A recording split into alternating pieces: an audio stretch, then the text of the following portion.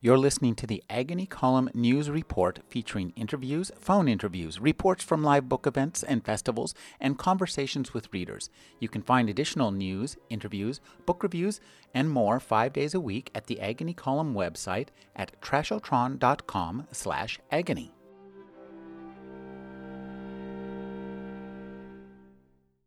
Last call, ladies and gentlemen. We're serving free liquor. We're giving away money. And we have a pile of frozen porterhouse steaks and filet mignons cooking. Please come have a seat.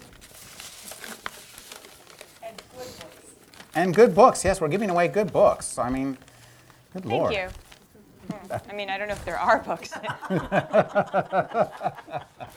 Well, ladies and gentlemen, welcome once again to the Agony Column Live here at Capitola Book Cafe. My name is Rick Kleffel, and I host the Agony Column at KUSP Sunday nights from 6 to 7 p.m., and chances are you're going to hear a big chunk of this tomorrow night because I think I think it'll be a lot of fun.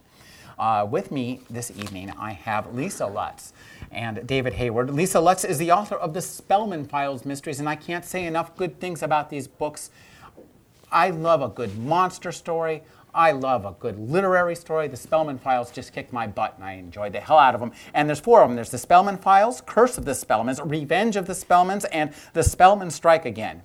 Now with me right here is David Hayward. He's a poet and an editor, and he's with Lisa. He and Lisa have co-authored this book called Heads You Lose. It's a fabulous book. I'm going to let Lisa, who came up with the idea, well, let's just... want to just lead off with a little reading from the Spellman Files? Sure. I mean, let me just give enough background so people know what we're doing. Sure. Okay, so the Spellmans are about a family of private investigators and how the tools of the trade affect their family life. They're all narrated by Isabel Spellman, who is 28 in the first book.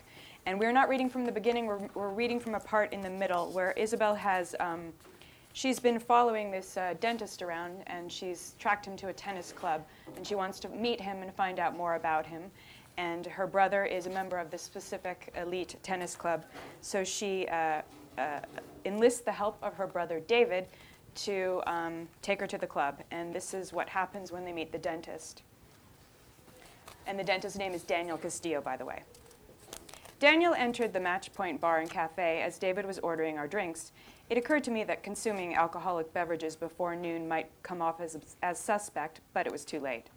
Daniel spotted me on his way to the bar. I was trying to conjure the appropriate expression under the circumstances. A double take, perhaps. A look that says, "Don't I know you from somewhere?" Not, "Statistically speaking, I have been expecting to see you, but now that I have, I'm not sure what to say." I had not yet managed to plant any safe expression on my face when Daniel sauntered over. I was wondering if I'd see you here again. "Oh, hello," was my clever response. I could feel myself freezing up, words jumbling in my head, my heel tapping uncontrollably on the floor. Then David arrived, handed me a beer, and saved me from certain humiliation. Hi, I'm David. Are you a friend of Izzy's? Izzy? Isabel. This one's sitting right here. We met some time ago. Would you like to join us? Daniel was about to say no, automatically assuming that David was my boyfriend and not my brother, our resemblance being so meager that is a common misconception. Although with women, the misconception is often accompanied by audible remarks such as, "Wow, she must have done something right in a past life." Oh, no. Thank you. I don't want to intrude. Sit down. I've talked to my sister long enough for one day. I often record conversations that involve my family to evidence disparaging remarks. Sure, David was doing me a favor, but favors in my family are often a recipe for disaster. I turned on my palm-sized digital recorder just in case. The transcript reads as follows. Let me get you a drink. I'll be right back. You both good? I'm fine, although Izzy drinks fast, so you might get her another beer. Ouch. No, I'm fine, thanks. He's not your type. I like him, therefore he is my type. Let me rephrase. You're not his type. How do you know? I know. How? Men like that, like women who pluck their eyebrows. I pluck. Biannually doesn't count. I pluck plenty, and you'd have to look really close to notice when I don't. I just don't see you two together.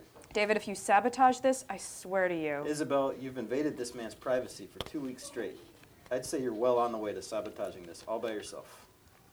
Daniel returns with 2 beers. I got an extra just in case. Smart man. So, Daniel, how do you know my sister? We met a few weeks ago, was it? Something like that. Are you sure it wasn't more like 5 weeks? I had to play. Sorry.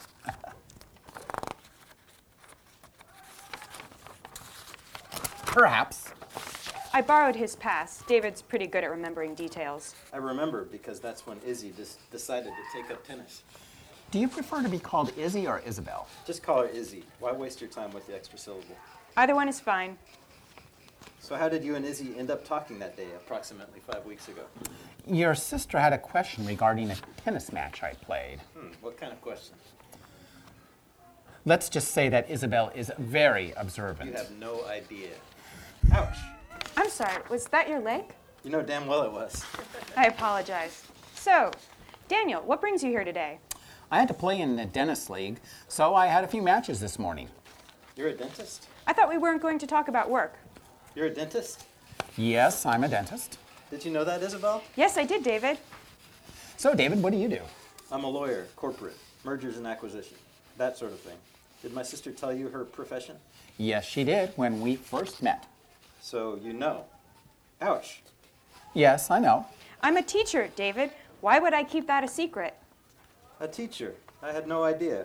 I mean, I have no idea why you'd keep that a secret. Actually, I'm a substitute, but once I get my credentials, then I'll probably look for a full-time position. Or you could join the family business. Ouch.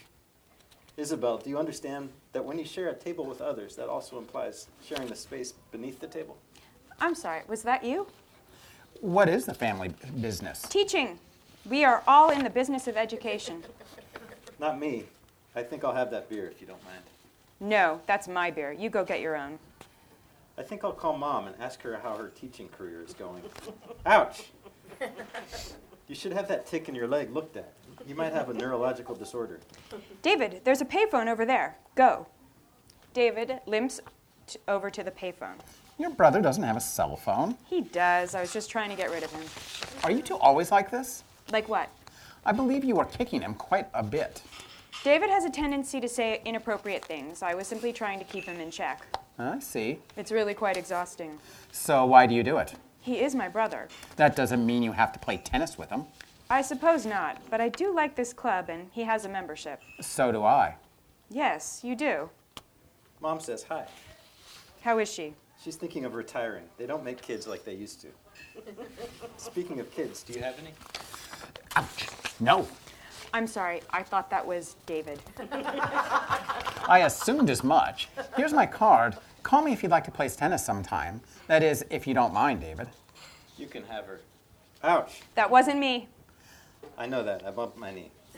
Goodbye. Could you be more of an ass?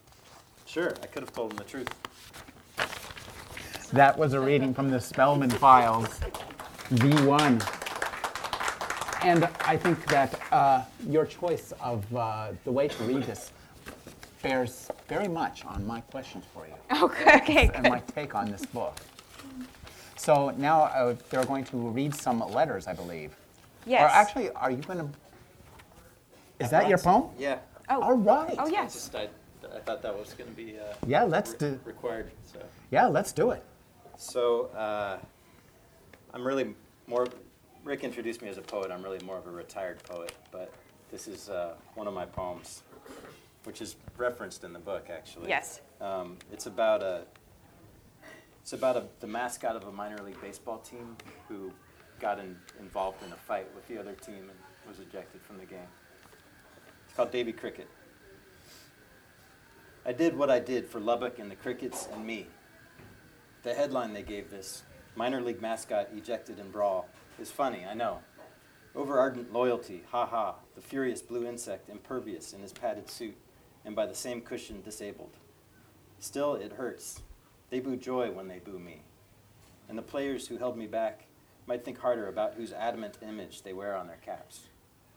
For as long as I'm in him, Davy Cricket won't be among the Buccaneers or Bears or Indians who have at their center something alien, some actor. I am what I look like and want the things I shout for. Foam lips are lips. The costume makes me nakeder.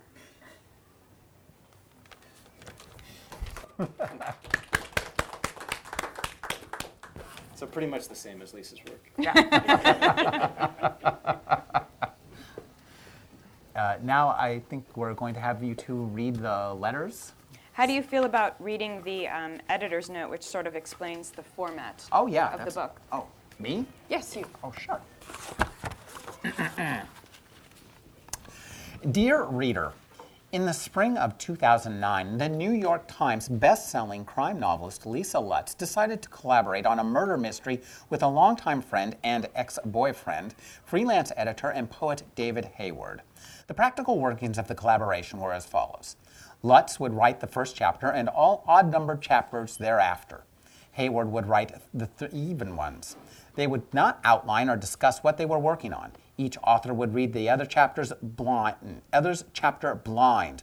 Neither author was allowed to undo a plot development established by the other. A few details about the presentation of the text warrant explanation. The footnotes within each chapter are comments made by the reading author. The authors also exchanged brief messages when a chapter was completed, and these appear at the end of each chapter. The authors' initial messages to each other about the potential project are presented on the pages immediately following this editor's note.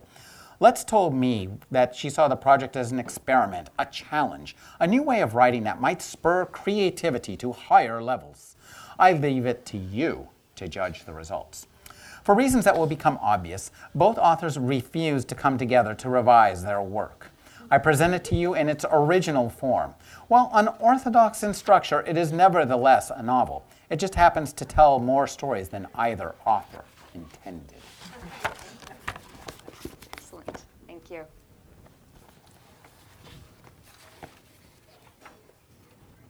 So, as the editor said, and this, I'm now reading my letter to Dave, inviting him to join me in the project. Dave, I just finished the first chapter of a new novel, a real crime novel with a dead body and all, and I thought of you. And not in the way you might expect. I'll cut to the chase. What would you say about making a go of another collaboration? And no, I have not recently suffered a head injury. There's just something about this project that makes me feel like two heads might be better than one.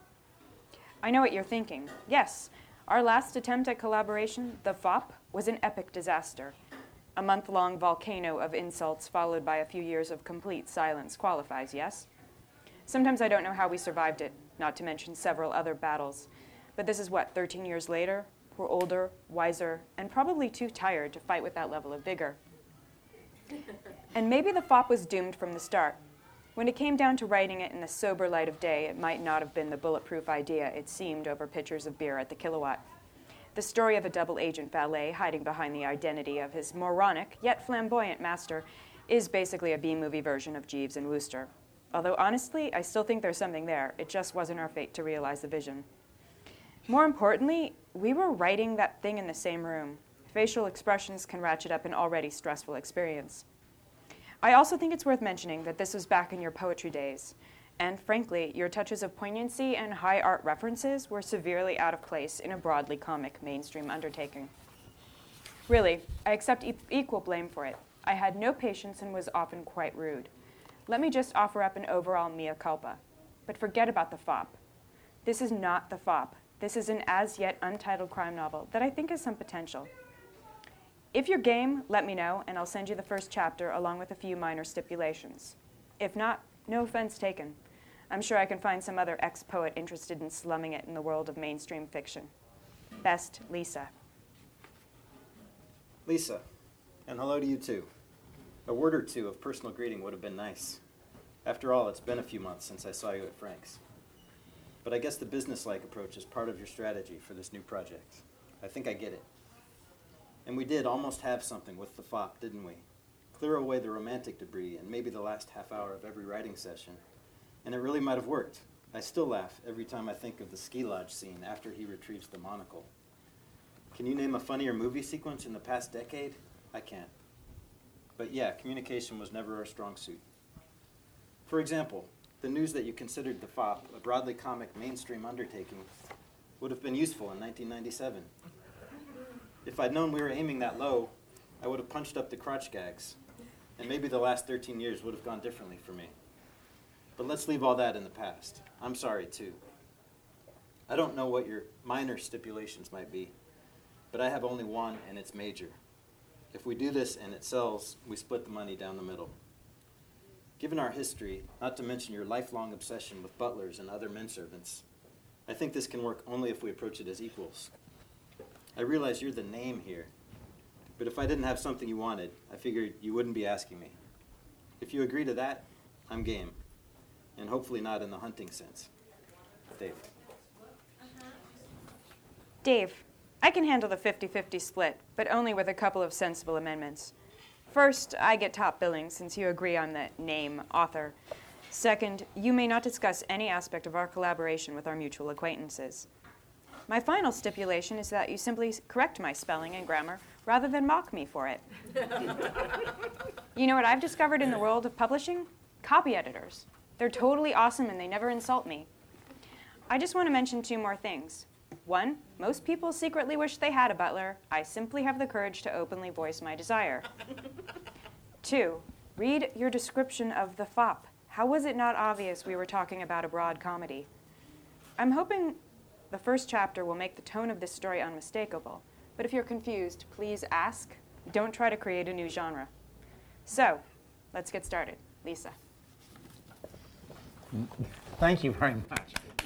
Now, you actually do create a new genre with this.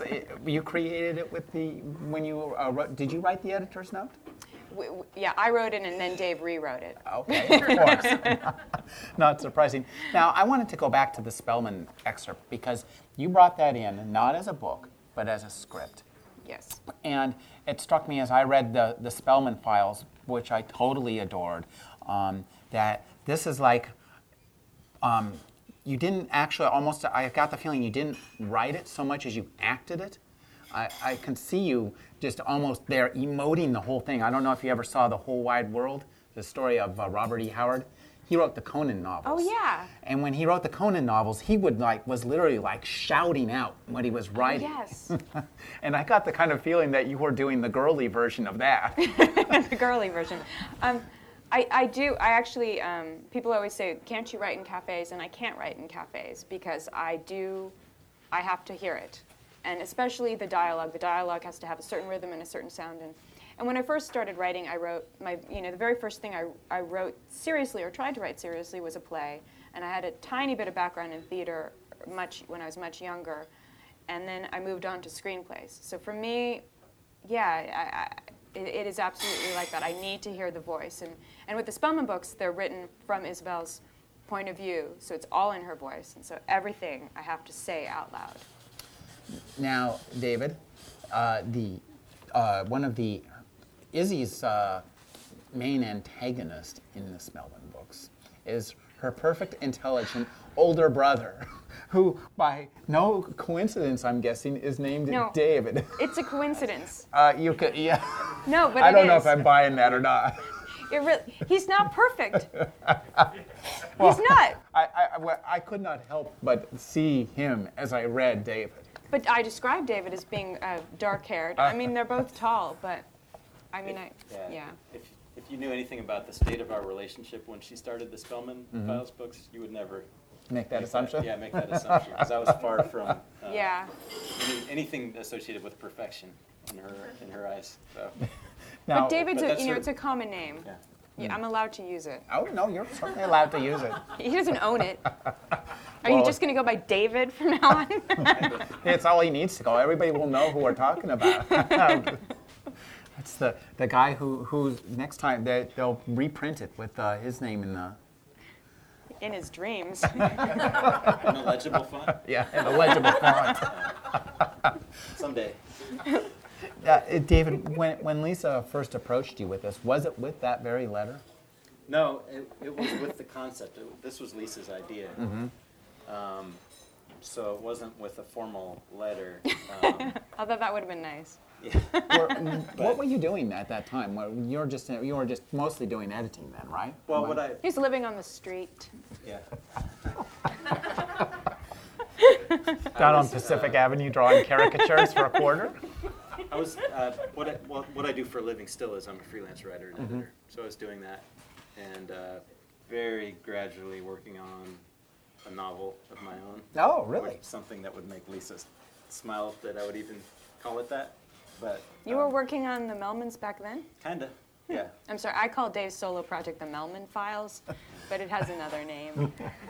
So, we've been on tour for about a month, and I've heard that joke twice a day for the whole time. Never gets old. It never gets old.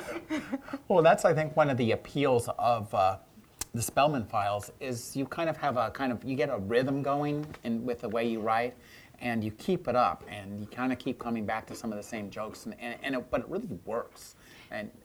So talk about writing that way. Well, I actually think that I don't possess, like every once in a while I'll say something that's traditionally witty, but what I'm expert at is the inside joke.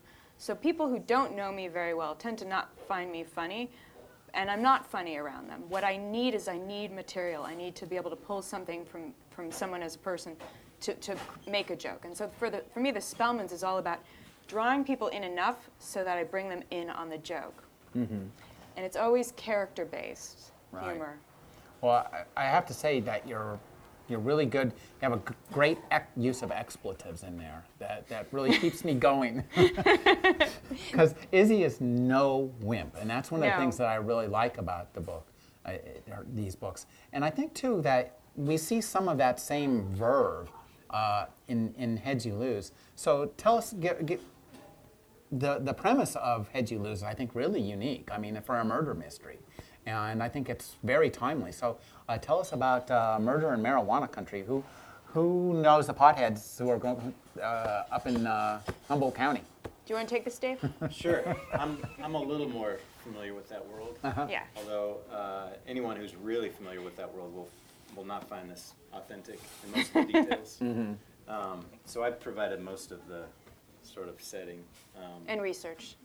Yeah, but it's not meant to be an accurate portrayal of that world, which I'm not qualified to do. But one interesting thing about just the whole concept of the novel was that I think the part of the Spellman Files books that I love the most is the dialogue, the back and forth, and the banter. The banter.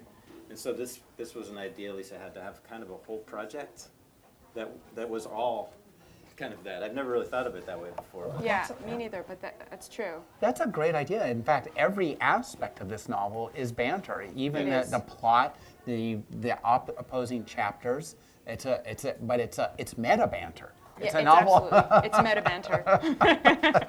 So the challenge is to make it a conversation you want to listen in on, rather than just let those people do their thing. Yeah. Well, I think you do a great job. So talk about.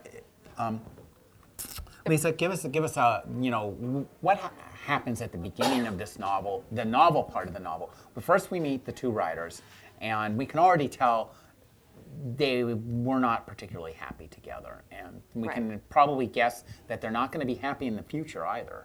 Right. So we know that two authors who have had some romantic relationship in the past are getting together to write a murder mystery. The mystery is about brother and sister pot growers who find a headless body in their backyard, and because of what they do for a living, they can't leave the body there and call the cops, because the cops will come snooping around. So they move the body to a location where they think it will be discovered, only to find that it's not discovered and re-delivered to their now driveway a few days later. And so Paul and Lacey Hansen then become sort of amateur sleuths in trying to solve the murder. And as Dave cautioned at the beginning, but we didn't do, they become stand-ins. Lacey becomes a stand-in for me. Paul becomes a stand-in for Dave as we sort of work our different chapters. And so I write the odd number chapters, Dave writes the even ones. And I think our natural talents as writers turns up in the chapters themselves. So I'm interested in plot. I like a story. Call me crazy, but you start a book with a dead body. You want to know who killed that dead body at the end. And so that my chapters are very focused on that. Now, one of the things I think that is he won't engage. Well, Lisa was moving the plot forward so quickly. Oh, you say that I now. owed it to the reader to sort of round out the characters and the setting and some of the backstory. Yeah. So I was just doing what I thought was needed. Yeah.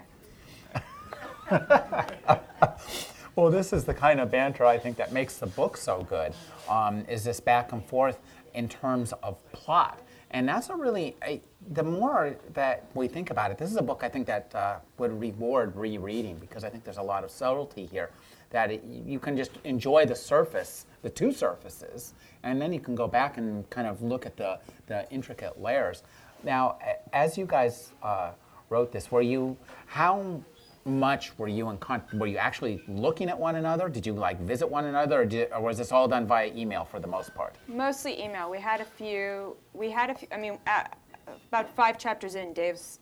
We attempted to write it the way we pretended we were writing it. So we were just sort of going back and forth, and then Dave said we can't do this anymore. Which is to say we didn't plan anything out. It was just when you got the other person's new chapter, you had no idea what it was going to be and what they would step on that you had set up. And, right. And it wasn't going to work that way. We learned pretty quickly that we would just kill each other if we kept doing it that way. So we got together, but we didn't. We didn't outline in great detail. I never outline in great detail. I like to leave room. So we just had some major brush strokes, so we knew what Dave couldn't step on, what I couldn't step on, whatever that was. I mean, I wasn't as worried about stepping on Dave's Monopoly clues, which, if you've read the book, he throws out a lot of Monopoly-related clues that actually go nowhere. Am I giving it away? Most of her stepping on just involves her killing my characters methodically. And repeatedly, because we were talking earlier, the CDC, Center for Disease Control, issued a whole zombie advisory this week, and if anybody's bringing the zombies back, it's you, Dave. Yeah. Talk about this kind of resurrecting your characters at ever greater and greater peril. I mean, well, our rule was that we couldn't undo something the other person had established. So I couldn't, if Lisa had killed off somebody, I couldn't bring them back. But I don't want to give too much away, but there are certain ways around that. Where the spirit of certain characters was allowed to live on. But I just learned, now I understand the whole death by wood chipper thing. I never had to use it, but now I understand why people use it. That's all I'm saying. I didn't know that was a thing. It's a thing. It's happened before. Well, actually, they've just turned the actual wood chipper used in Fargo into a monument in Fargo. Wow. So you can go visit that wood chipper. That would be kind of great. And see, and pay homage to the chipper that you pay homage to. Now, one of the things I think that's interesting in your novel is the way you guys go back and forth with the characters. You have kind of a light dialogue feel, and he has a more backstory, backwoods literary feel. But I think as we are reading this, we realize that there's we can see, the author's hands in this. And so I'd like each of you to talk about how much you ratcheted back yourself in these characters and how much you came forward, because that must have been a kind of a hard thing for you to navigate. So Lisa, talk about wearing your sock puppet. I had never written a novel before I wrote the Spellman Files, and that was in the voice of Isabel. So writing now in the third person, I was able to detach, I think, enough. I think it was very helpful for me to have that as a tool of separating myself from it. But Lacey ended up being a little bit, I'm not going to write a weak female character. I'm incapable of it. I'm not interested in it. And there are enough of them out there that men are writing that I'm not going to do it. So I understand that some people feel like Lacey, there's echoes of Isabel in Lacey, but that's not, I don't think that's quite as true. Isabel's more of a smartass, whereas Lacey's sort of just doggedly trying to solve the case. But, there were times where Dave created characters that I would then have to work with, like Terry Jakes. Terry Jakes. Yeah. I love Terry Jakes. And he is so much fun. I think I know somebody like Terry Jakes. Dangerous person to know, actually, but there you go. So what would happen is I would hear Dave's version of Terry, and then I would sort of adapt my own version, and that's what would often happen. So it would be like, this is what I'm hearing when I hear your character. But it's like playing that game of telephone, where it really, by the end, it's nothing like what you said at the beginning. And I think that happened with a number of characters. Right. So we're struggling for control not of just what happens, not of just the plot, but also of the major characters. And Well, also, too, you guys have a lot of fun just with the mystery genre. I mean, this is an inventive murder mystery because it's kind of goofy, but it's also it's pretty violent. I know, that was nice. Yeah, it is nice. It was just a nice change of pace for me.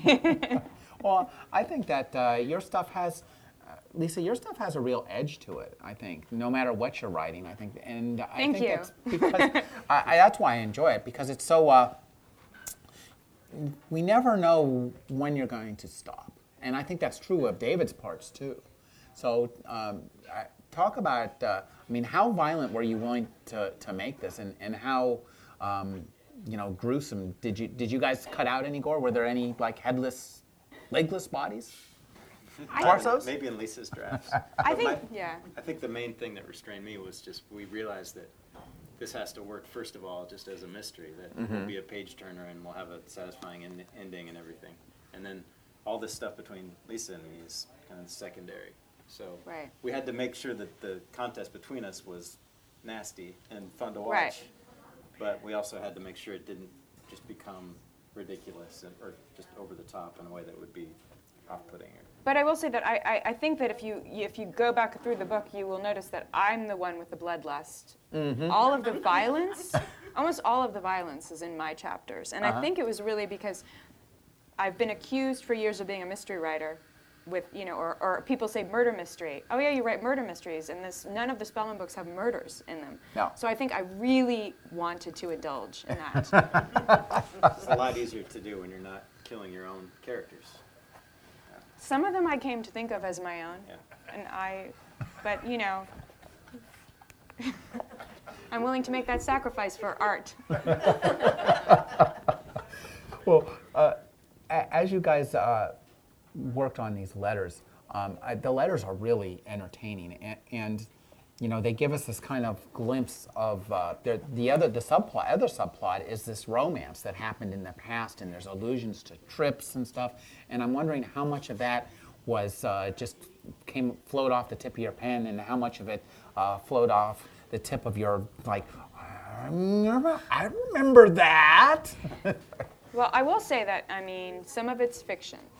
Oh, some of it. Yeah, some of what we claim to have happened, it didn't happen, and some things did happen. The turkey incident, in which Dave tried to murder me and his grandparents with an uncooked turkey, did happen, and once Dave gave me a haircut, which I will never forget. Dave, did you really give her a haircut? She had asked me to. You don't ask a person who's clearly drunk to give you a No, and I mean, come on, criticize Lisa. Yeah, live and learn. The old wounds from our past are really long, kind of scabbed over. They're Yeah. not really live wounds. So Yeah. the notes to each other were sort of more fun to write. And I mean, They have a sense of fun in them, and that's kind of what's nice is that as we read this book, we get both the feeling that you can see, as any reader can see, there's clearly some kind of realistic emotions back in there.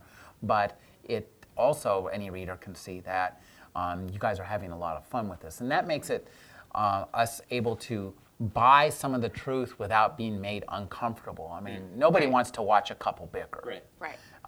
But you kind of make it fun for us to watch you bicker, right? And while you're murdering off one another's characters. Well, I'm glad to hear that.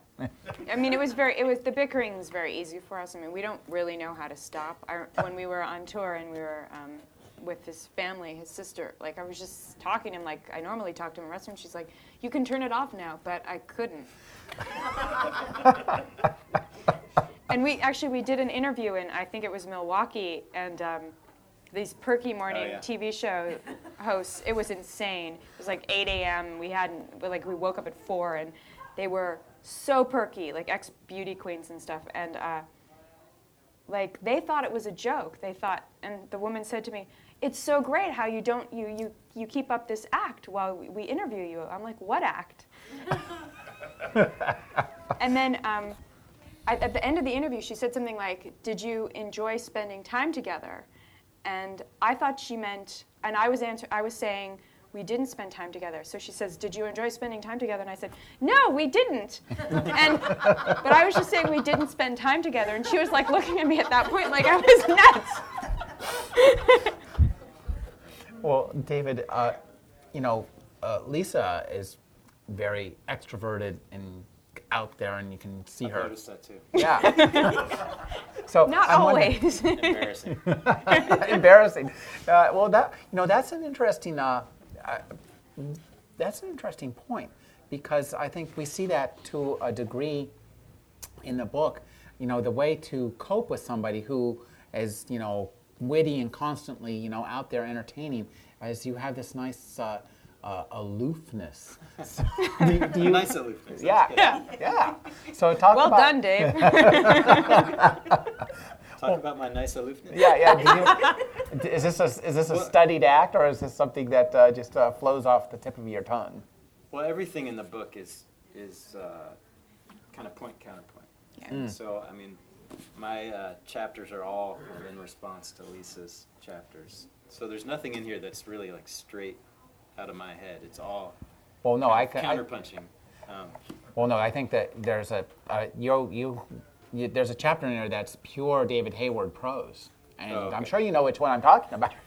Maybe you Oh, can yeah. read us a few that few lines of that, because it's in big print. It's easy to read. Well, should we set that up? Or? Sure. Throughout the novel, I Okay, why don't you explain it and I'll just yes. read So it. throughout the novel, I complain about Dave using fancy words, and I don't like having to look them up. I will say to the people who write me letters saying, I don't have problems looking up a few words here and there. Yeah, I don't either. This is just a joke we used in the book.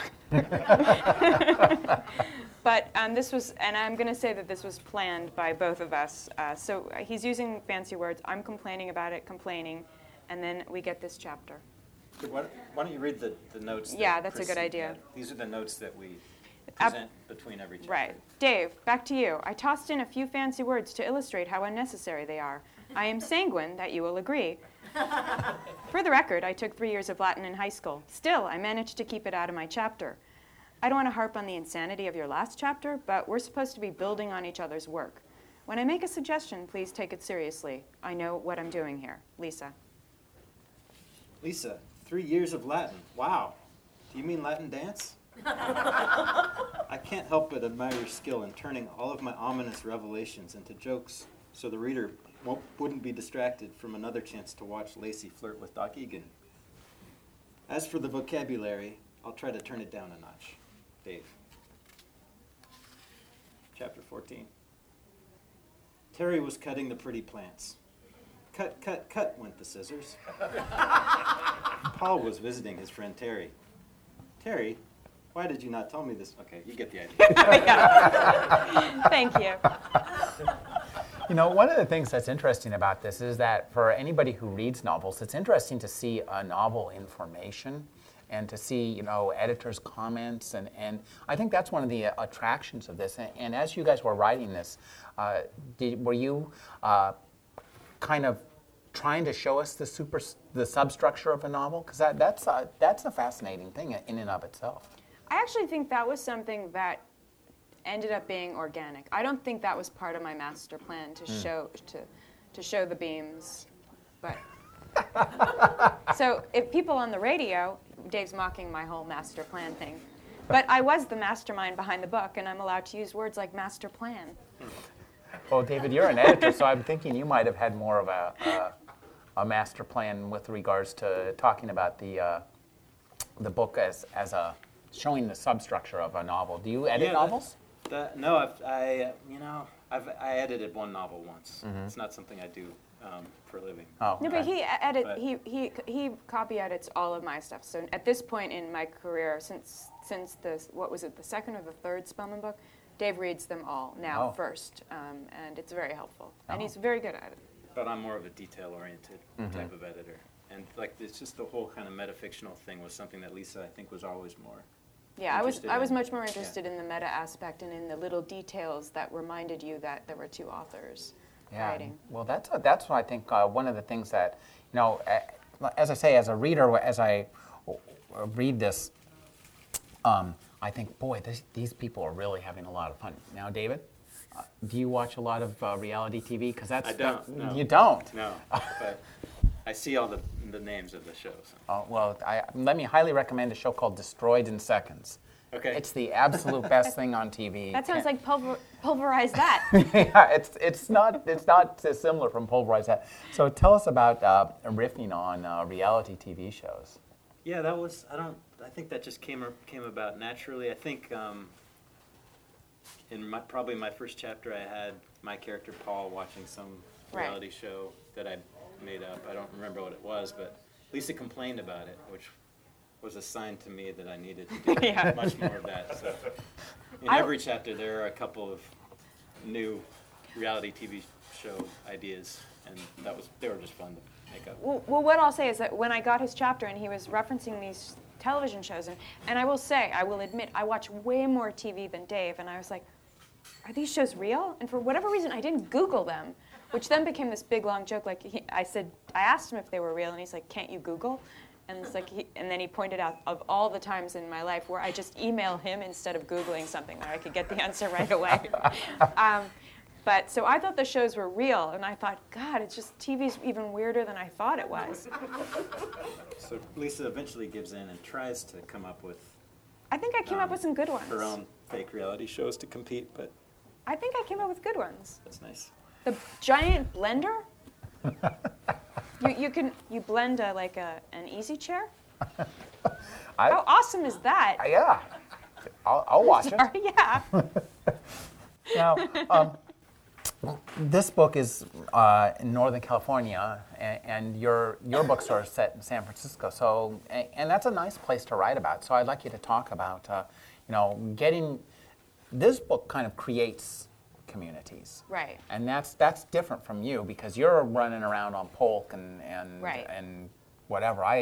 Even as infrequently as I visit San Francisco, I recognize some of the places there. So, I mean, talk about the difference between meticulously. You must look at maps when you're writing the Spellman files, I'm guessing. I do, although I should look at them more. I mean, I really You have. got called out on it? No, but it's like I think it's something I could do more of, and I'm very lazy about that whole researching locations. I just sort of stick to what I know. Like I now live near Golden Gate Park, and I noticed that I'm using the park a lot more than I ever did before. It's just sort of like, oh yeah, I've been there recently. I'll write about that place. But San Francisco is a great location for any kind of PI book because there are so many different modes of transportation. It's a small city, so it's a bit claustrophobic. It just seems sort of perfect. There are all these different neighborhoods that have a very different feel, and you can get from one neighborhood to the next sometimes by crossing a block. Well, you get a lot of mileage out of surveillance in your books. Yes, definitely. And San Francisco's, I mean, having worked at a PI firm for a few years, surveillance was kind of great in the city, and I got to do things like follow someone on a bus or be in a car and then get dropped off by one of the other surveillance operatives and just follow somebody on foot and then announce my coordinates into a radio and then get picked up again. It's all there's so many different things you can do. And I even hopped into a cab and said, follow that cab. Really? It didn't go over very well, but I did. David, did you provide some Northern California details for the a little bit. some of the stripper scenes, the genius stripper scenes? She's a stripper and she's a Mensa member. Well, this is one of the characters that we struggle for control over. She's the girlfriend of my kind of protagonist, Paul. Yeah. So Lisa makes her. I create really ditzy the girlfriend a stripper, and then Dave takes her to another level.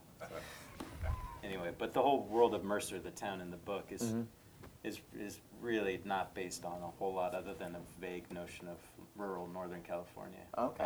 And my initial thought when we were talking about the book was, we got to go up there, take a road trip, spend a week there, get a feeling for the locals, get a sense of the real story of the place. And Lisa just quickly vetoed that idea.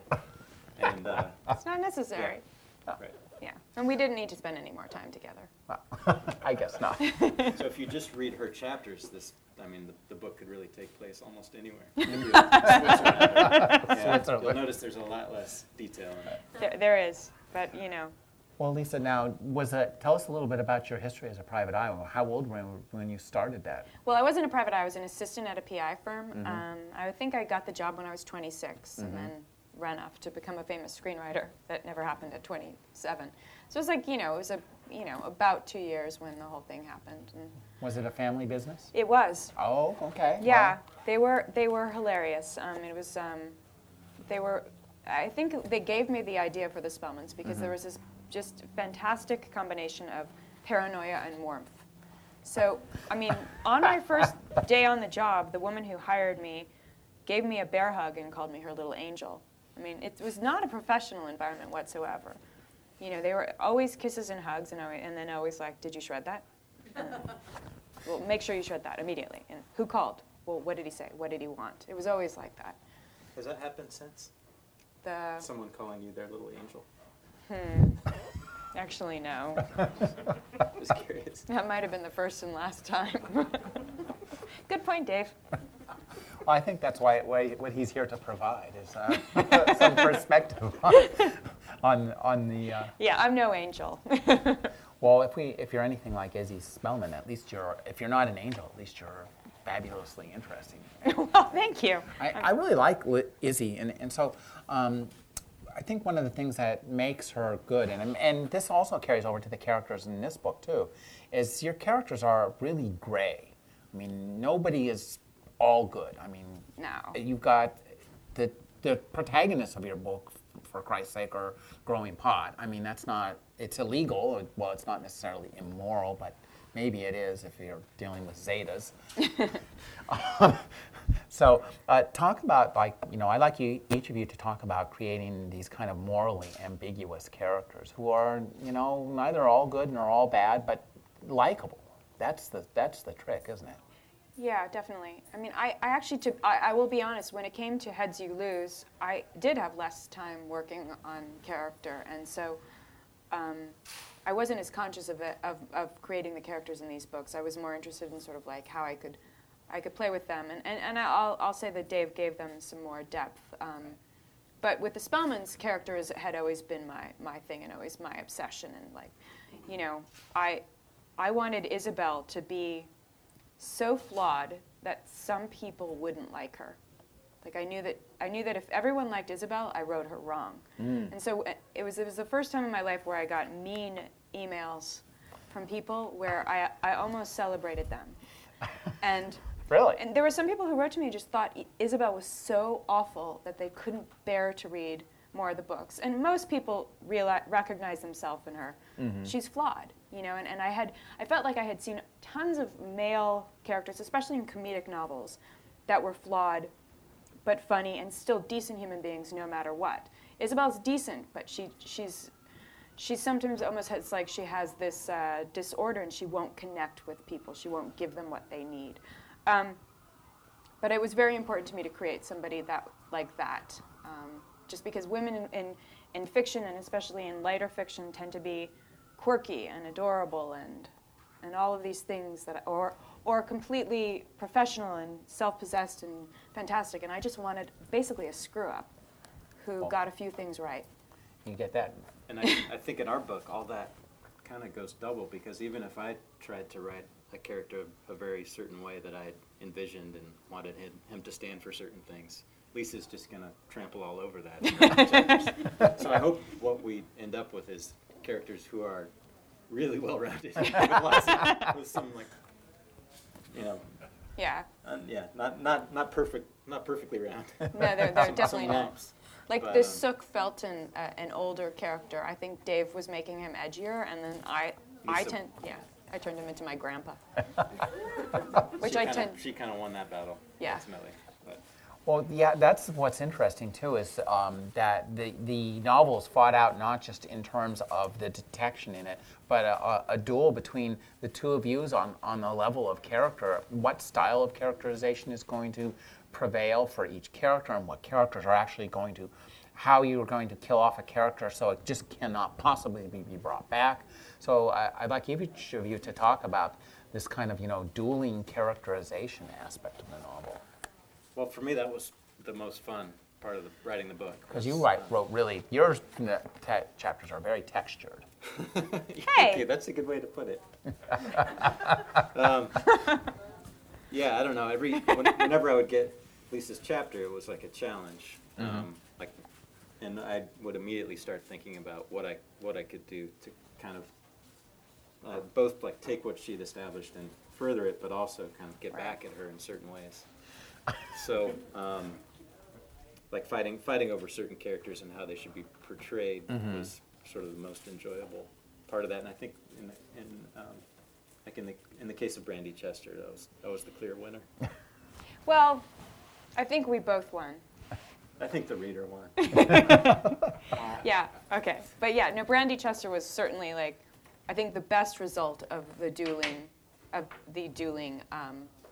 over, sorry, I'm distracted by a man in the window. That's Terry Jakes. That is Terry Jakes. It looks like Terry Jakes, yeah.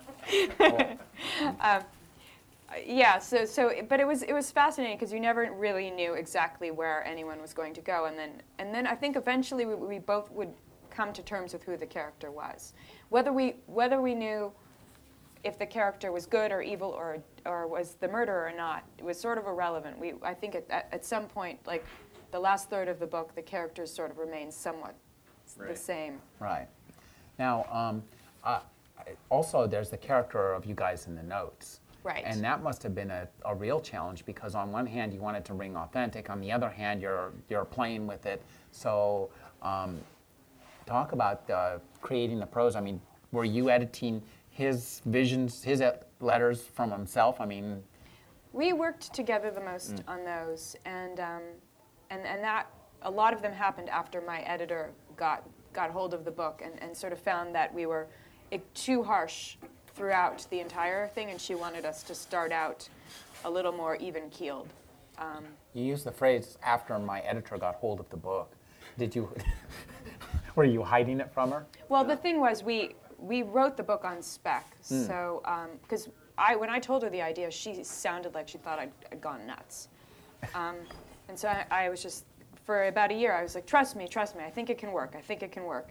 And then finally, she read the book and she loved it, and then she acquired it, and then the editing started, and one of her big gripes was the way the notes were, and so we had to flesh those out more.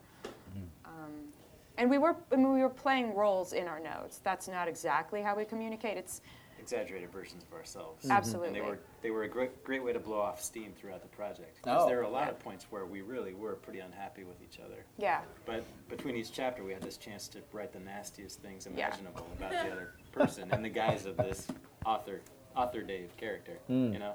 So. It must be fun to put yourself as a character.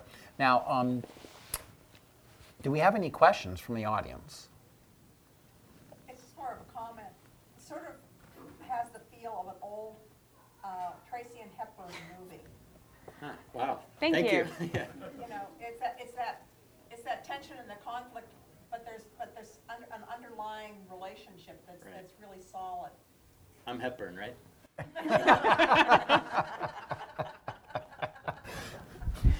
Yeah, I think we can all agree on that. It's more solid than we thought. Only if you've just cut her hair. Yeah. I think they have scissors back there. Yeah. Now, are you guys going to do another project like this? I think I would absolutely love to see that. We need you to reach all of America first. Okay. I'm down for that. Not all of, but you know. Yeah, I mean, I think that there has to be sort of a necessity. Like we have to hear from people wanting it. I mean, would you guys be willing to do it again? Yeah, I would. Yeah, maybe. We have some details to hammer out about font size on the cover, but we can worry about that later. Well, Yeah. I think you've just absolutely justified it, the sequel, and. So Dave's name can get bigger? I don't think so. Just this interaction. This is what we dig on these books. I've been speaking with Lisa Lutz and David. Hayward. Their new book is Heads You Lose. Thank you for joining me, Lisa and David. Thanks, Thank Rick. you. It's been fun. They'll be signing books. Please buy these books so that they will keep publishing them. And then we can read more.